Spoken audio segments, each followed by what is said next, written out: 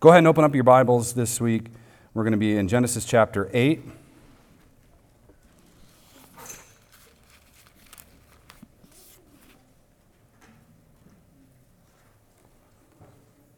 Genesis 8, and we're going to look all the way through chapter 9, verse 17, but we're going to skip a couple places for reading. Let's stand together for the reading of God's Word.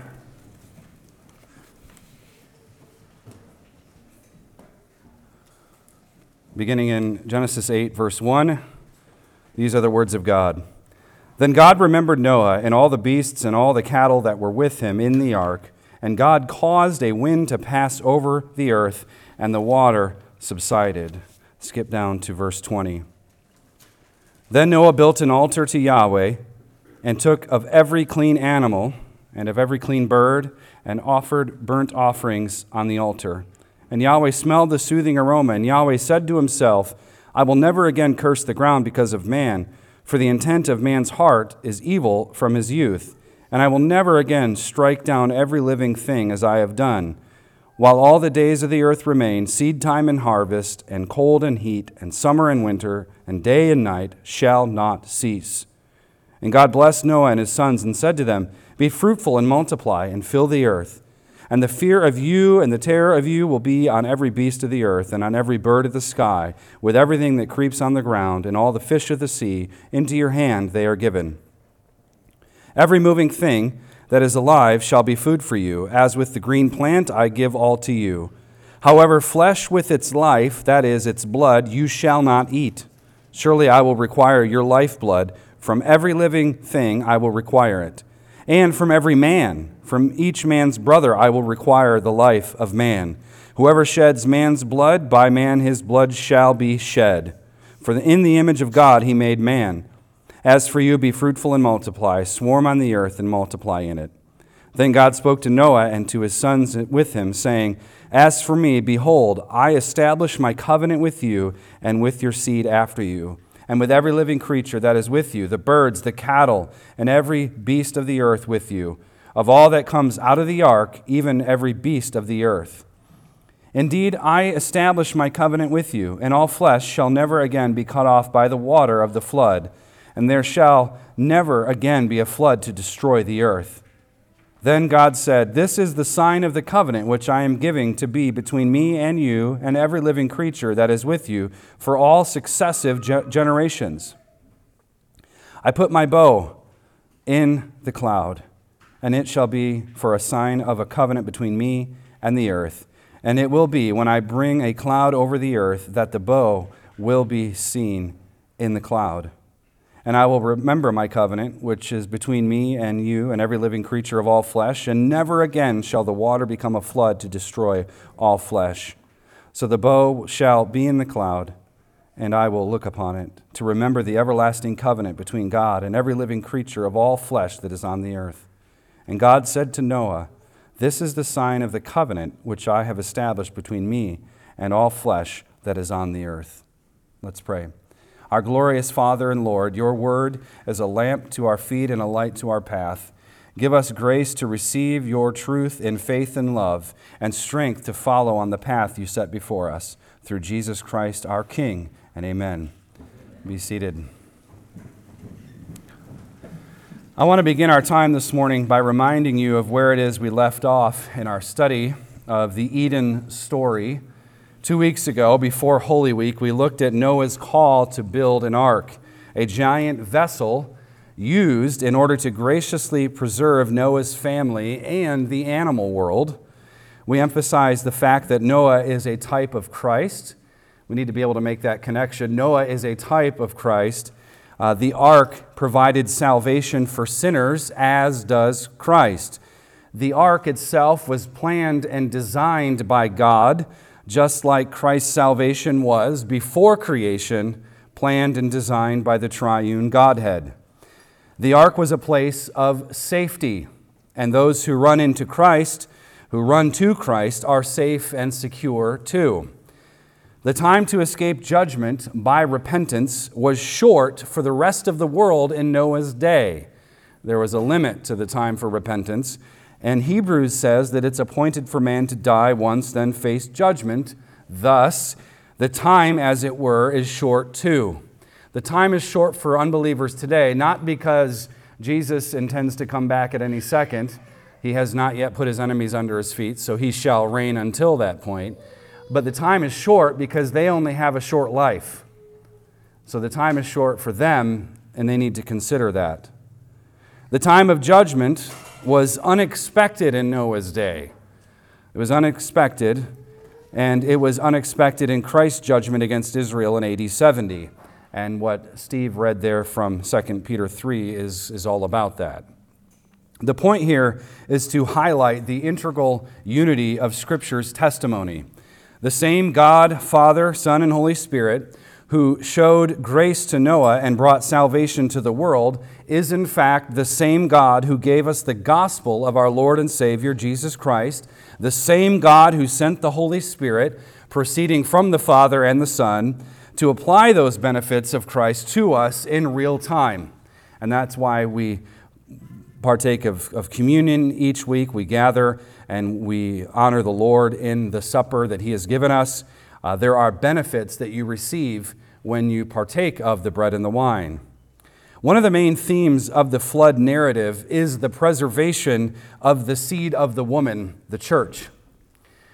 When you think of the preservation of history and the preservation of God, he preserves the seed of the woman, which was promised back in Genesis chapter 3. And the preservation of that seed is God's salvation of Noah and his family. God has determined to interact with creation, and He does so in terms of what we call the covenant. And in doing so, God saves the world. If you were to ask me, well, what is the meaning of history? The meaning of history is the unfolding of God's covenantal plan. All of life is in covenant with God, as we'll see here. So God interacts with creation through covenant, through His people, and He preserves the seed that was promised to Eve.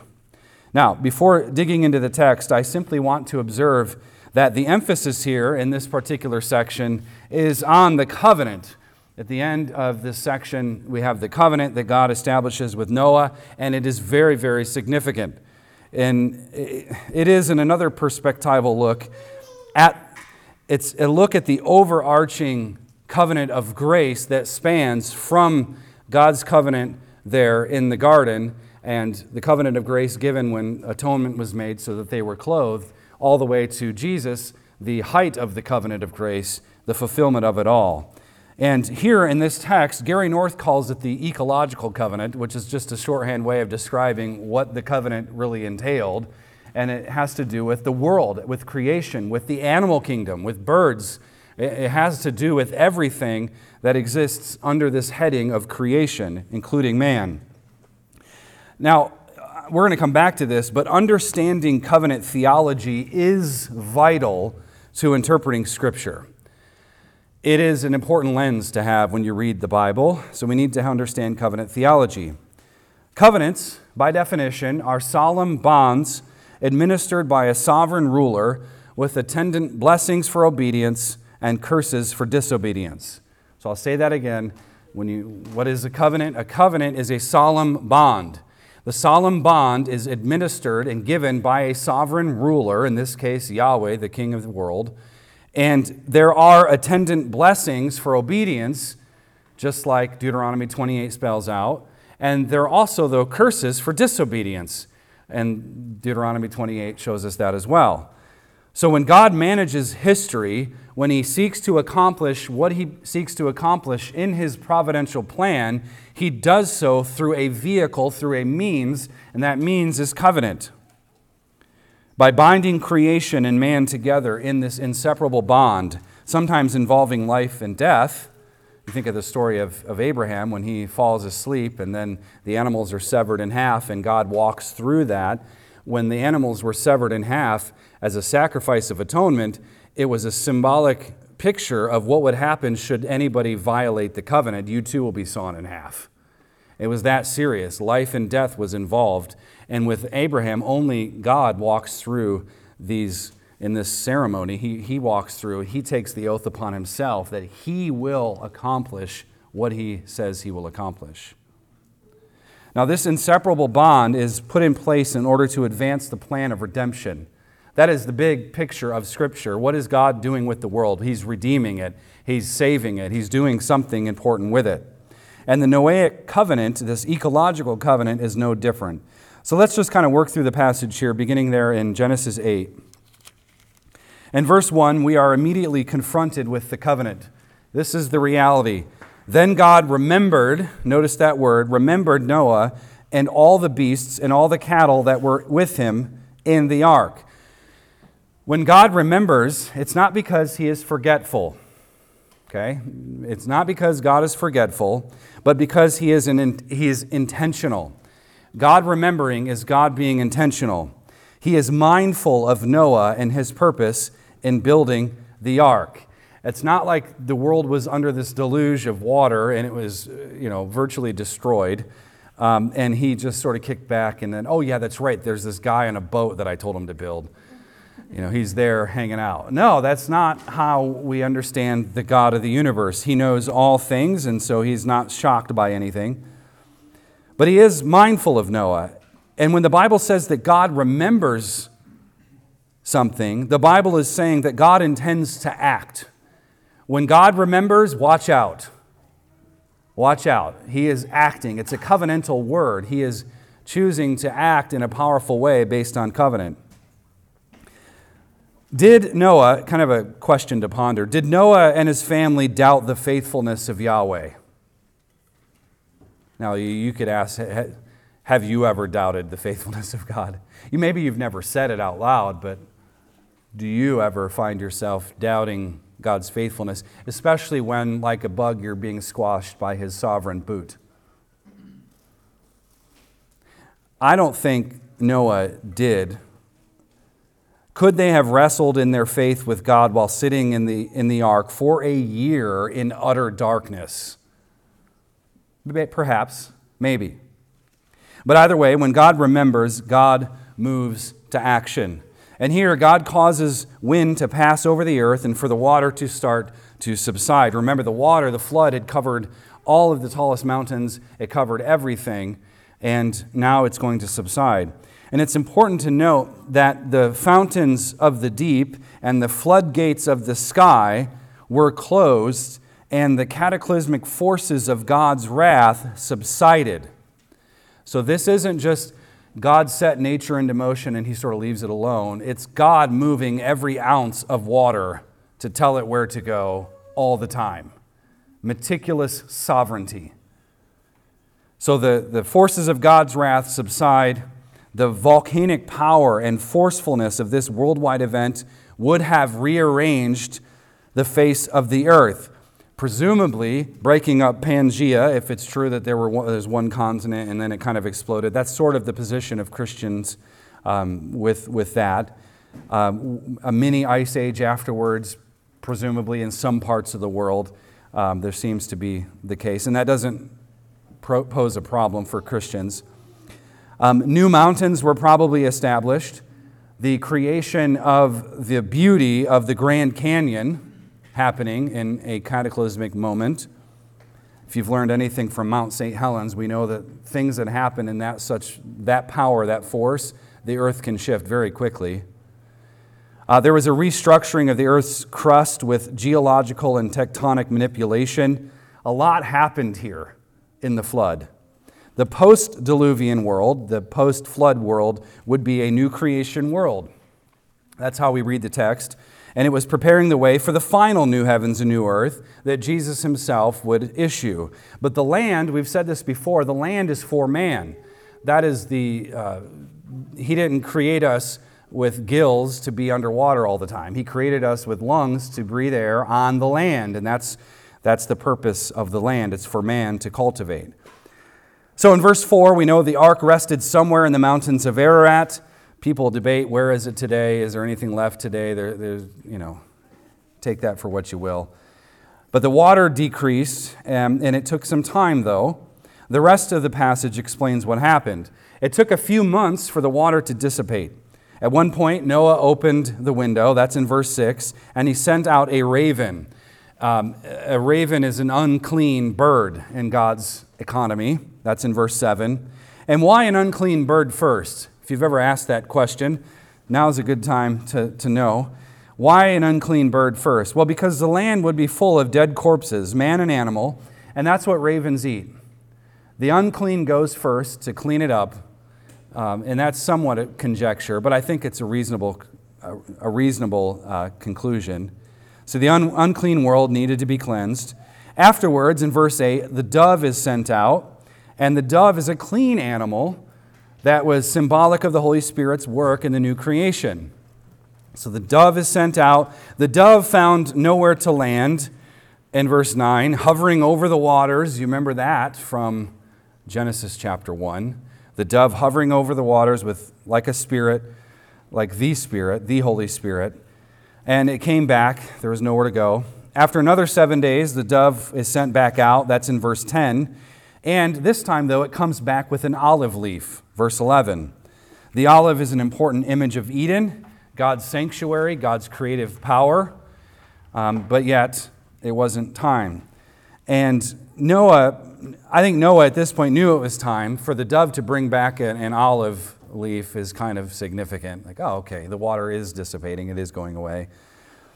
But Noah waits another 7 days. He sends out the dove once again. In verse 12, this time it doesn't come back. The pattern of 7 here indicates that this is a Sabbath operation. It's a Sabbath recreation.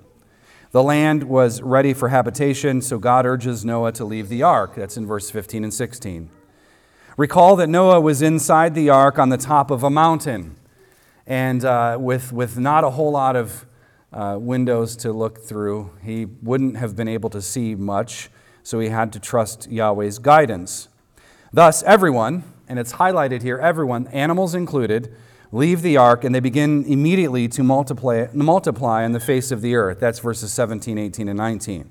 So the kinds of animals, we talked about it a couple weeks ago, the kinds then leave, and at some point they propagate, and they propagate quickly, as did Noah's family. But what does Noah do first? What is the first thing that Noah does? Verse 20 tells us he builds an altar to Yahweh in order to worship God. When God saves and delivers you, you respond in worship and adoration. That's the pattern. When God delivers you and saves you, you respond in worship and adoration. We gather on the Lord's Day like this, and when we gather, we should have adoration in our hearts. We should have worship in our hearts. We should not have envy and covetousness. That's why we confess our sins together. We need to be purged. We need to be cleansed. We confess it, and we trust that in the Bible there is a promise that you can be forgiven. Indeed, you are forgiven in Christ. So when Christ delivers you, you ought to be joyful and grateful. There's nothing more miserable than a Christian who's been given everything, that is Christ, and who lives his life or her life in constant self-pity or constant,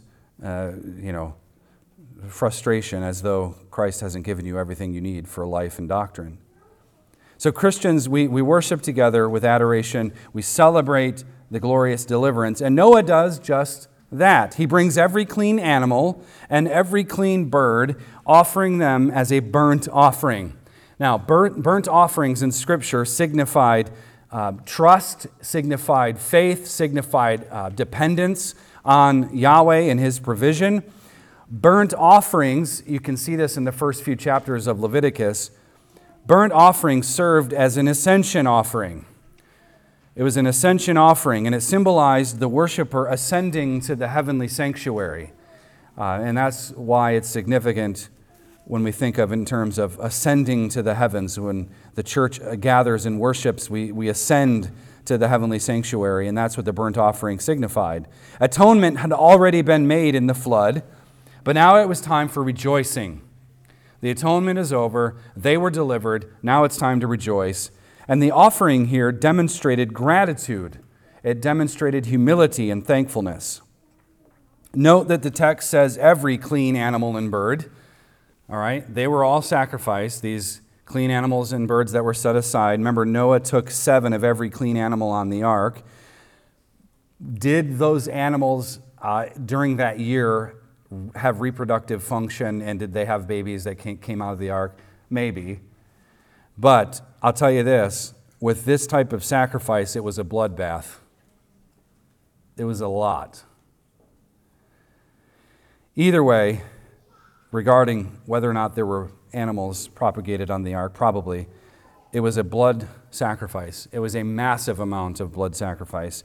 And this is because life comes from death. That is the Christian pattern. Life comes from death, not life from life, which is pagan orientation. Not life from life, where you think of the Aztecs and sacrificial cultist behavior and witchcraft and some of the New Age occultist stuff. Life comes from death. Death starts. That's why in Christ we have to die. We die in Him and are raised with Him. So the blood, we know from Scripture, is the life. He highlights it here. Hebrews says the same thing. The blood is the life. When the blood is shed, when the throat is cut, the blood is poured out, the animal is then divvied up and sacrificed on the altar as God prescribed, the life is gone and thus death occurs. It's a blood atonement. And death and resurrection, those concepts are clearly represented in this transaction. Adam is in the same situation as Noah, needing that atonement. But here is Noah, who has died, and then Noah is raised with his family through the ark. So the whole world was polluted, and bloodshed, the bloodshed required was immense, and that points us to Christ Himself.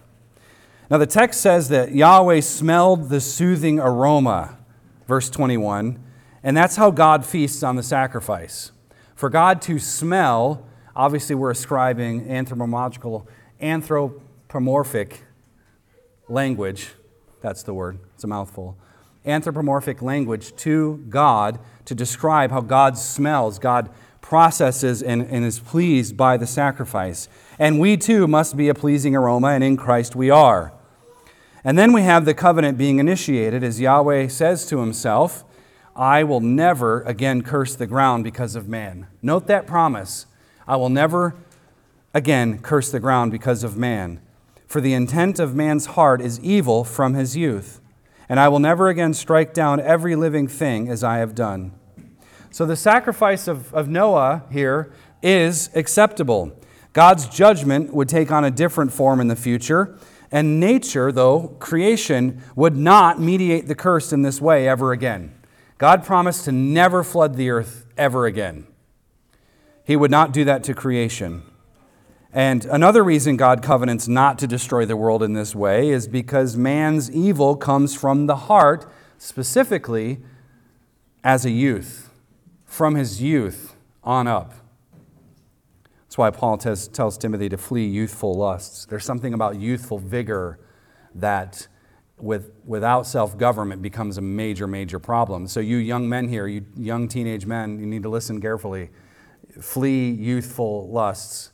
You have a lot of energy. You're learning a lot. You're exploring the world. You're seeing things. Eventually, you're going to have a family, and you have to be self-disciplined to take on and carry on what God has given you.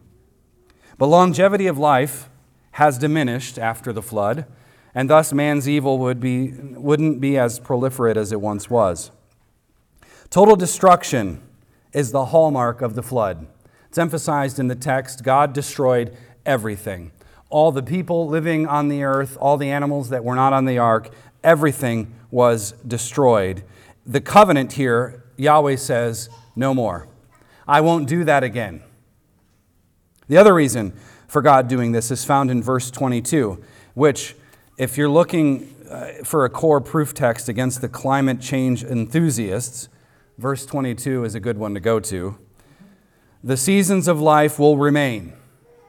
That's the promise in the covenant with Noah. The seasons of life will remain. The weather will fluctuate as the weather always does.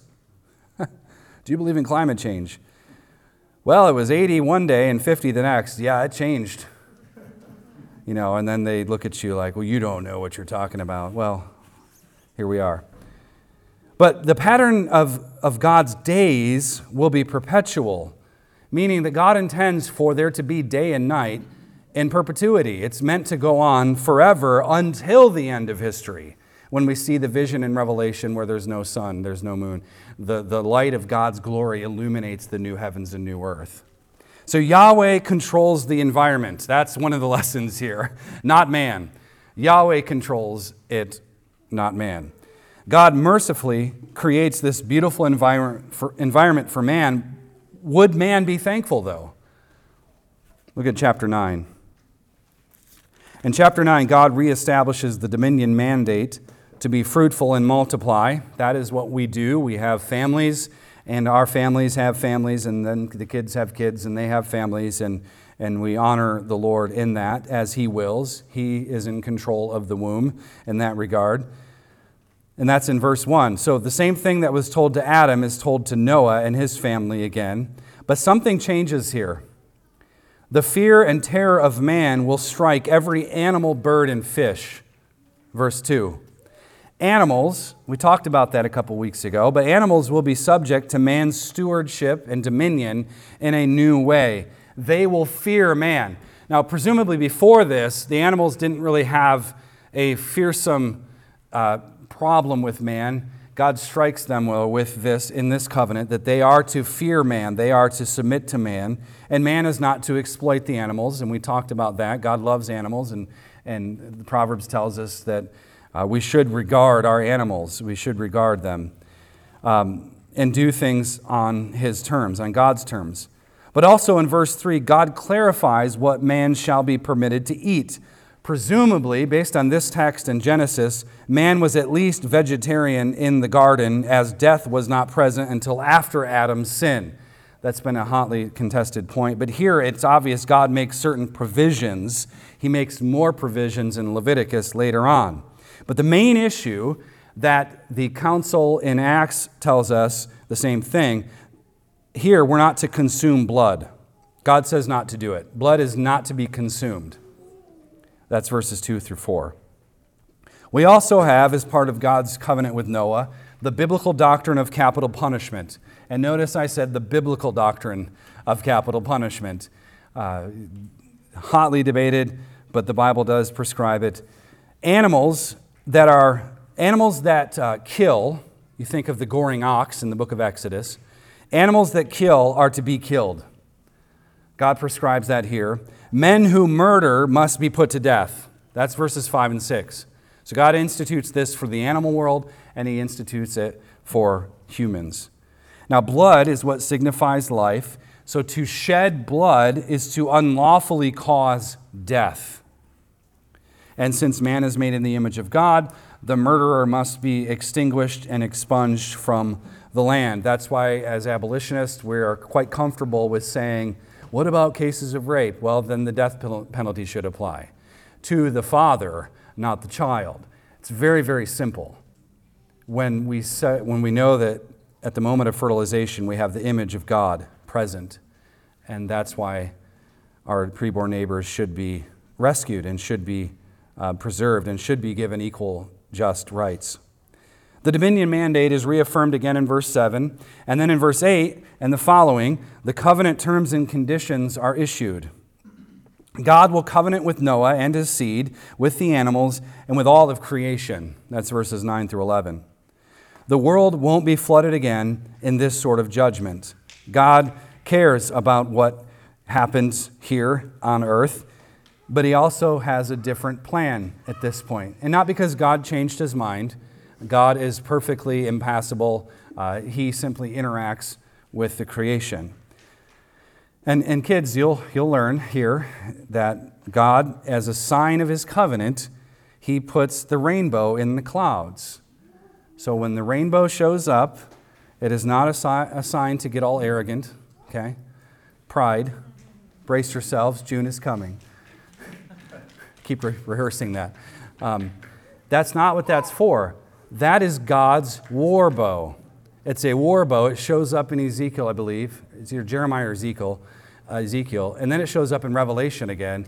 It's God's war bow. It's a sign, and He hangs it in the clouds as a sign of Him not judging the world in this manner ever again. So when you see a rainbow, we are tempted to want to look for gold, but we should look to Yahweh first and foremost and thank the Lord Jesus that He is sovereign. So notice that it's not that we see the sign and feel a certain way. It's not, and we can, and we see the rainbow, and we ought to be reminded, yes, Noah, flood, God is good. We should be thinking that. But actually, it's not that we see the sign, but that God sees it. He puts it in the clouds, and He sees it as a memorial of His sovereign covenantal plans, and that's highlighted in verse 15. So the covenant is everlasting here, and it's between God and all of creation. Verse 16. So God speaks in verse 17 to Noah, and He affirms that the covenantal arrangement is now in place. From that moment on, God takes it upon Himself to not judge man or animals in this way ever again. So, how shall we then live? The dominion covenant, issued in Genesis chapter 2, we have it in chapter 1 and 2, and then reissued for Adam and Eve, and then it's reissued here. The dominion covenant, to be fruitful and multiply, to work and keep the world, is the hallmark of covenantal history. It is the hallmark of covenantal history. Its perpetuity is not in question when Adam failed the test in the covenant of life. It's not, God says to Adam and Eve, be fruitful, multiply, work and keep. Oh, you sinned. Oh, I guess we'll scrap that plan. That's how some Christians read it. In fact, there's a lot of, even in the Reformed world, a problem with this idea of the dominion covenant even being applicable today. But it is applicable today because it is the hallmark of covenantal history. And God upheld that call to Adam and Eve despite their sin. And He upholds it here with Noah as well. Rather than scrapping it, the covenant of grace God issues supplants not the calling of dominion, but the sin that inhibits it. Sin is the problem, not the calling of God. And we have to remember that. Let me say it this way. Once Adam failed the first covenant, the covenant of grace redeems him so that he has the ability to glorify God and to carry out the dominion mandate. And that's why it's reinforced with Noah. God wants humans to be fruitful, to multiply, to take dominion, to be stewards over creation, to work and keep, develop, cultivate. He wants us to do all of that. And that does not change with Christ. And it is difficult. This task is difficult. We have sin in the world. Sometimes a wife struggles to be pregnant. Sometimes sin causes, and we live in this world that Christ is fixing, but sometimes you have a child who doesn't make it during gestation or even after. But it is a difficult task. God didn't say it was going to be easy, but it is our calling, and it's going to be challenging. But we also know by God's grace, it can be accomplished in the Lord's power. And all of us have to be comfortable with what God has given us or what God hasn't given us. Because we can look at someone else and say, I'm struggling to get pregnant, but they have, 75 children. Or so it seems in that state of despair that it's just that many, but I have none. And we can we can wrestle with that, and we can be envious, and we could covet what other people have, but we shouldn't. We need to say like Job, the Lord gives and the Lord takes away. Blessed be the name of the Lord, no matter what situation you're in. So unlike Adam, Noah wasn't fashioned directly by God's hand. But like Adam, Noah was a progenitor of the human race. Noah is not the head of the human race, Adam is. But Noah brings forth a new creation thanks to God's work. The ecological covenant found here is for all of creation. This is a special covenant of God's redeeming grace, but it is a common covenant. Every unbeliever benefits from this covenant. Every unbeliever that's on the face of the world right now, they're on earth, they're living their lives on all across the globe, they are beneficiaries of this. Unbelievers live in God's world, breathing God's air, eating God's food. It's all His, and they're living on borrowed time. They do so because God has intervened in history. They are inexorable beneficiaries of God's promise to never flood the earth again. And trust me, there are times, especially in the month of June, where I wonder, Maybe a regional flood will do it. What will it take to wake us up and get us out of this stupor of sin and confusion and such are my prayers sometimes. But they're beneficiaries. They don't always acknowledge this. They think that they brought themselves here. And they go so far to not only not acknowledge this covenant and how they live in God's world, they go so far as to take the colors of the rainbow and make it a symbol of pride. That's pretty arrogant, to take what God has given and to blaspheme it in that way. Nevertheless, the unbeliever is in covenant with God, like it or not. They are in Adam, and they are also in the Noahic covenant. They live in the overlapping grace of God's common and natural, as well as God's specific and special redeeming grace. They're on God's world, living and breathing and eating and participating in God's economy. They just don't worship Him, and that's what we try to get them to do. Now remember, the wicked perished in the flood. That's the story of the flood. The wicked perished in the flood, which was simultaneously an act of God's special and specific grace. So simultaneously, you had God judging the world and putting to death the evildoer, while in that same moment rescuing humanity. Now, the story of Noah and the flood is about several things. There are a lot of themes here, but it's about several things. It's about creation and decreation. God created the world, and now He's undoing Genesis 1 and chapter 2. So He undoes it by, remember in Genesis 1, there's emphasis where the land comes up out of the water. There's this beautiful, and this is good, right? This is good. And then He fills the land, fills the water, fills the air, puts man there on day 6 with the beasts. And that's a good thing. Well, now what does God do? There's no land. The land's taken away. It's an undoing of Genesis 1. That creation order has been poisoned. God will swallow the land in water, the fountains of the deep, swallowing it up, and He's going to then redo it again. And that's the new creation pattern. And we'll come to that with Christ in a minute. Now, one of the central features of God's covenant with Noah and creation here is that it is a fulfillment of God's covenant with the Eretz, that is the land, the place of land, the organized space that God gave. This is a covenant with the actual soil, with the world, with the water, with the clouds, with the trees. He covenants with creation. And that land God created for man to dwell upon, and yet man had stained it with murder and blood. So God washes it clean, a symbol of baptism, by flooding and cleaning the earth. But God's purpose for the earth remains. The land must emerge from the water. The earth mustn't be totally annihilated. Instead, God must establish it for man and the task of dominion. Again, climate change is a hoax. Say it with me. Climate change is a hoax. Okay, we're on the same page. That too is on the list of offenses in our culture. That is a sin to say. So say it, sin boldly, as Luther advised us. Now, I mentioned earlier that the flood narrative and God's decision to host Noah and his family aboard the ark is the preservation of the seed of the woman who would crush the serpent's head. That theme is still here. This preservation gets us to Christ, who was in the loins of Noah. Christ would eventually come, so we have to preserve humanity, and that's what God does in showing grace to Noah. Furthermore, as mentioned earlier, the death and resurrection motif is present in the story. Think about Noah and his circumstances. Noah was in the very dark ark, surrounded by death. Death outside, chaos outside, total judgment outside, because outside Christ, all of that is going on.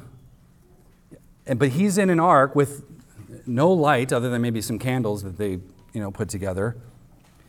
But when Noah emerges from the ark, he experiences the power of resurrection, a foretaste of the final resurrection of the body.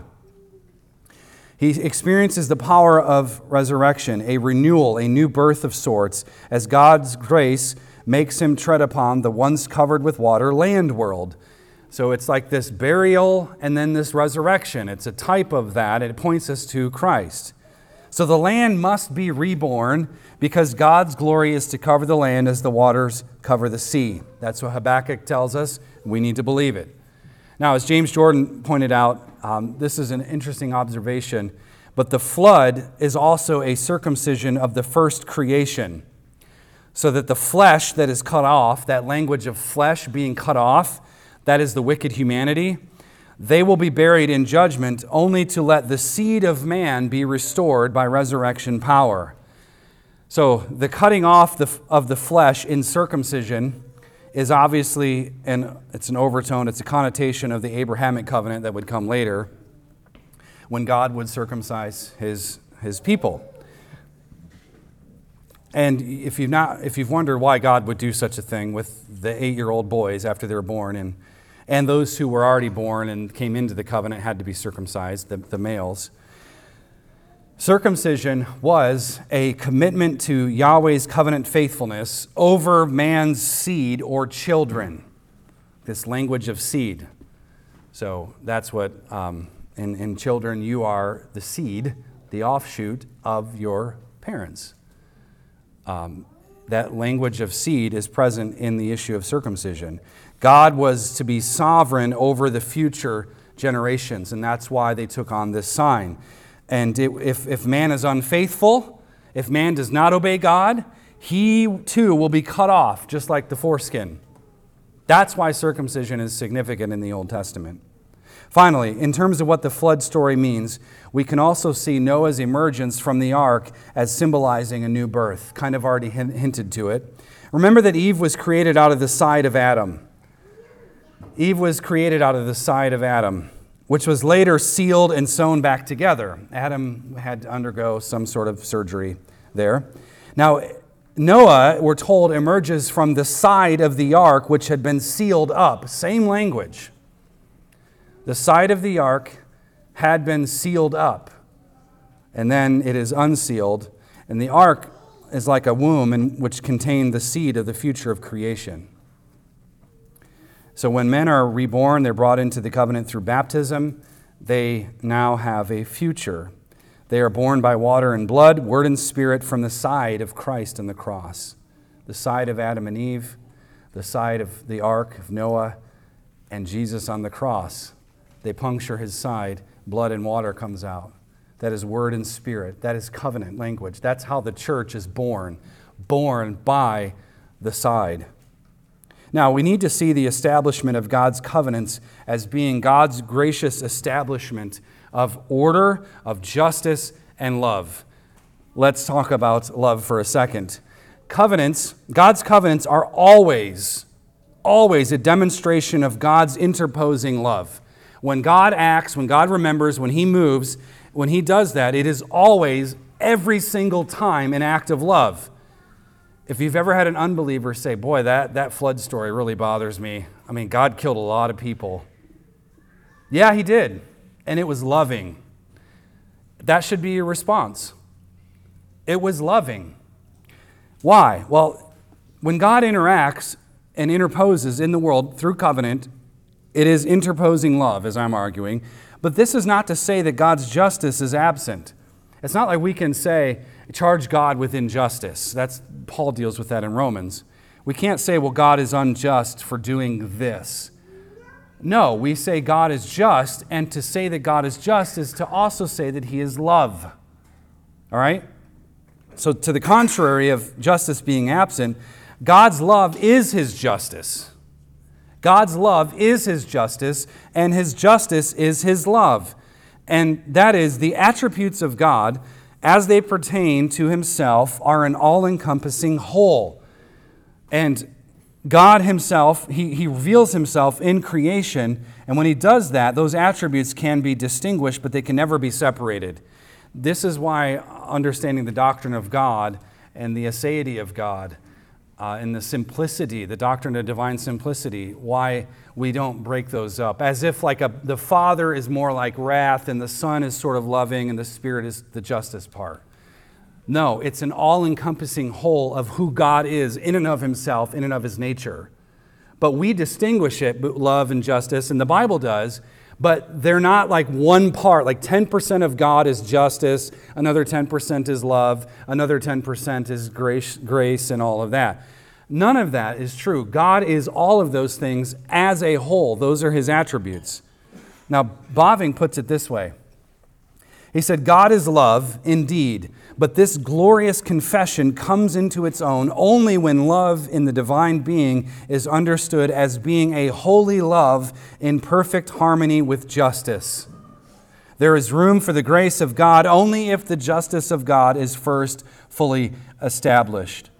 So love itself is defined in terms of God's law, God's justice, which is why Paul says that love is the fulfillment of the law in Romans chapter 13, verse 10. The law of God, which demonstrates the justice of God, upholds that which is loving. Do not ever let an unbeliever that you're engaging with try to define love apart from the law of God. They will try. Love is love. Love is freedom. Love is tolerance. Real quickly, they won't tolerate you. But they'll try to redefine it apart from the justice of God, and you cannot do it. Remember, they're breathing God's air. They're eating God's food. They're enjoying God's image on their own terms, not God's, but that's what they're doing.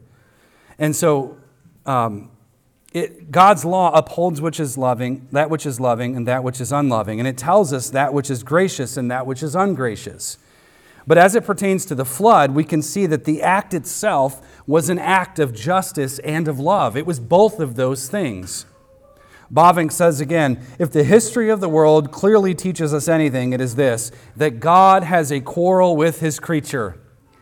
God has a quarrel with his creature. And that's exactly what we have in the flood story. God has a quarrel with his creature. Whatever the sinful creation conjures up, note that word sinful, whatever the sinful creation, speaking of man, conjures up, will always, apart from God's interposing grace, go against God. When you're born in iniquity and sin, and you are estranged from the covenant, you are in Adam and you're not in Christ, the only thing you can do, as we said earlier in our prayer of confession, is sin. That's all you know to do. You're compelled to sin. You want to sin. You love lusting. You love gossip. You love slander. You love all of these things that God hates. So of course God has a quarrel with man. Man in his sin will always separate himself to the best of his ability from God. He will, like Jonah, try to run in the opposite direction, as if God isn't there too. He will quarrel with God. He will kick against God. He will separate from God. And even in his sin, man will always desire redemption. Man will always desire redemption. Where will he find it? I mean, I always think about this. What were the people doing when, at some point, they looked around and said, yeah, maybe this flood thing is happening. This doesn't seem to stop. I mean, 40 days of a deluge, that's a big deal.